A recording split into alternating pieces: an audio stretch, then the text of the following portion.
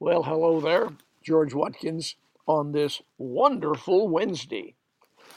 I always appreciate each of you that stop by and spend some time going through some of the good Word of God together. Amen. Well, welcome to our winter wonderland. The scene behind me is my front yard today, and we are in the winter season in the Northwest. You guys in the South, you have to take a picture, I guess. You don't get the snow that we get, and we rejoice when it's gone. Well, we're going to get into the book of Romans again this morning. Before I do that, I'm George Watkins, and I thank you for stopping by. If it's something that has blessed you, subscribe to YouTube and like us on Facebook and those type of things. It'll be a blessing. And we thank God every day for each of you. Some of you we know because you've tuned in, told us who you were, or left your name. Others, I just pray by faith and know you're there. Okay.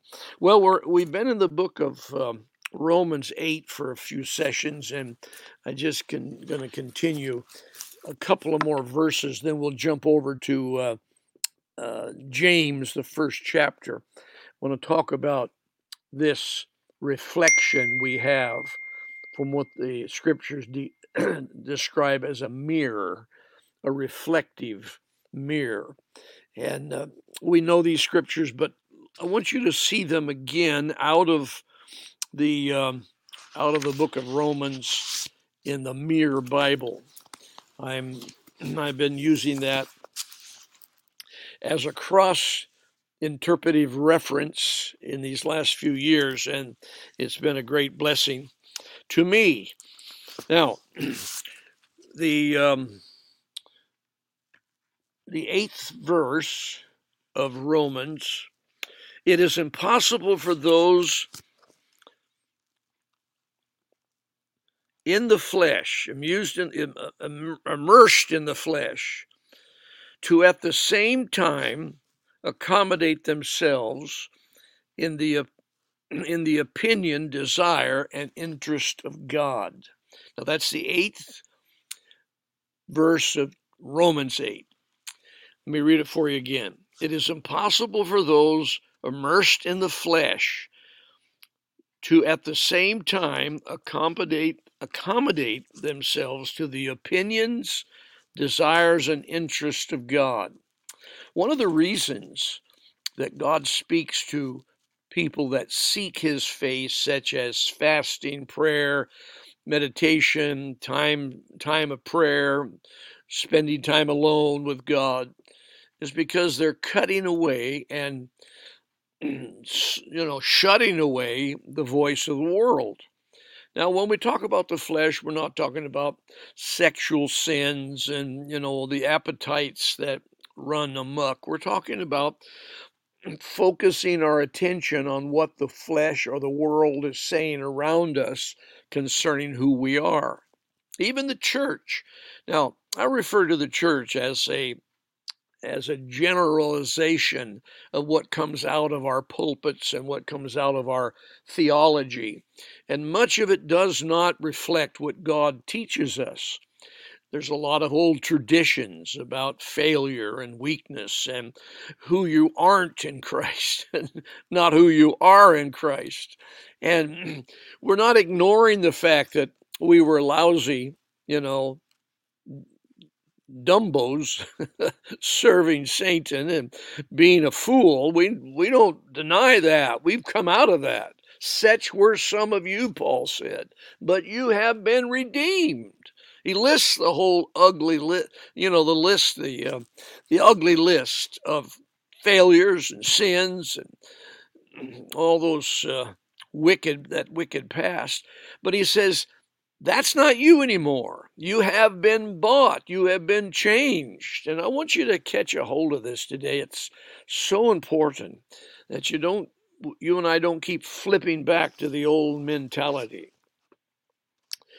A mind focused on the flesh, in verse 7, is distracted from God with no implication to its life laws. And spirit are opposing forces. The flesh and the spirit are opposing forces. All right, look at the 9th verse. But you are not ruled by flesh. You are not ruled by flesh consciousness, but by a spirit consciousness. The flesh consciousness is the law of works. If I could work harder, if I could be better, if I could just do it better. The abuse of women that have abusive husbands often say, if I was just a better wife, he wouldn't be that way. Women that have been sexually abused in some terrible form say, well, must have been my fault. I must have done something to produce that type of response. That's the law of works in our Christian life. If I'd have just prayed more, if I'd have just been a better Christian, if I'd have given more money, if I had, had worked harder in the church, maybe God would favor me with a healing. That's the law of works. And he says here, that's called flesh consciousness. But the law of the Spirit is faith consciousness. God's Spirit is at home in you. Anyone who does not see themselves fully clothed and identified in the Spirit of Christ cannot be themselves. Now let me say this again. Anyone, this is verse 9, you can read it in your versions, and you'll see some different wordage, but this is boiled down to a paraphrase interpretation. Now listen to it again. Anyone who does not see themselves fully clothed and identified in the Spirit of Christ. Now remember, the Spirit of Christ is the Holy Spirit. You'll see that interchange through quite a number of Paul's writings. He refers to the Holy Spirit, then he calls it the Spirit of Christ. So, if you don't see yourself fully clothed in the Spirit of Christ and identified with it, then you cannot be yourself. And yourself is what God identifies you like. When he's looking up your number, he's not looking for a loser and a failure. When he's calling you in his address book, at the top of your name is not the failure. It's the righteous. I like that. Now, we need to embrace this and understand that God has given us the ability to see ourselves reflected as Christ. When we see ourselves in a mirror, we see the face of Jesus because Jesus reflects us. He is who we are. Amen. Now go over to the book of James again in the Mirror Bible. We'll pick it up in the 21st verse. Get rid of any remaining residue of evil that polluted your life before. Get rid of it. 22nd verse. Give the word your undivided attention. Do not underestimate yourself. Make the calculation. There can only be one logical conclusion. Your authentic origin is mirrored in the Word. Now, this is where we get this mirrored Bible. The mirrored Bible is the reflection of God and Jesus and the Holy Spirit. When we look into the Word of God, we see who we really are. We are redeemed. We are righteous. We are God's sons and daughters. We have been made in His image. We are eternally alive. We are forgiven, and we are saints because God calls us redeemed. Now, The flesh being the mind that wants to go back to the past, the mind that remembers the failures, the mind that says, I'm just a dirt clod. Be lucky if God even smiles at me. Come on. That's not the word of God. Let's go on. He said, give the word your undivided attention. Do not underestimate yourself. Make the calculation. There can only be one logical conclusion. Your authentic origin is mirrored in the word. You are God's poem. I like that. Let his voice make poetry of your life. You are God's poem. When he mentions my name, it is a poem, a harmony, a beautiful music to his ears. Why? Because I am made in his image, and I have a reflection of him. When he sees me, he sees the mirror image of himself. When I see God, I see the mirror image of myself, because I have been birthed out of his heart and his spirit. Amen. Oh, isn't that something? 23rd verse of James 1. The difference between a mere spectator and a participator is that both of them hear the same voice and perceive in its message the face of their own genesis reflected as in a mirror. So both people, both the spectator and the participator, look in the Word of God and they see their genesis. They see where they came from. That happens when they sit in church and listen to the preacher and he's preaching on these thoughts. They say, yes, that's me. Yes, I can receive that. Then they're all primed and ready to go. Now, verse 24. They realize that they are looking at themselves, but for the one, it just seems too good to be true.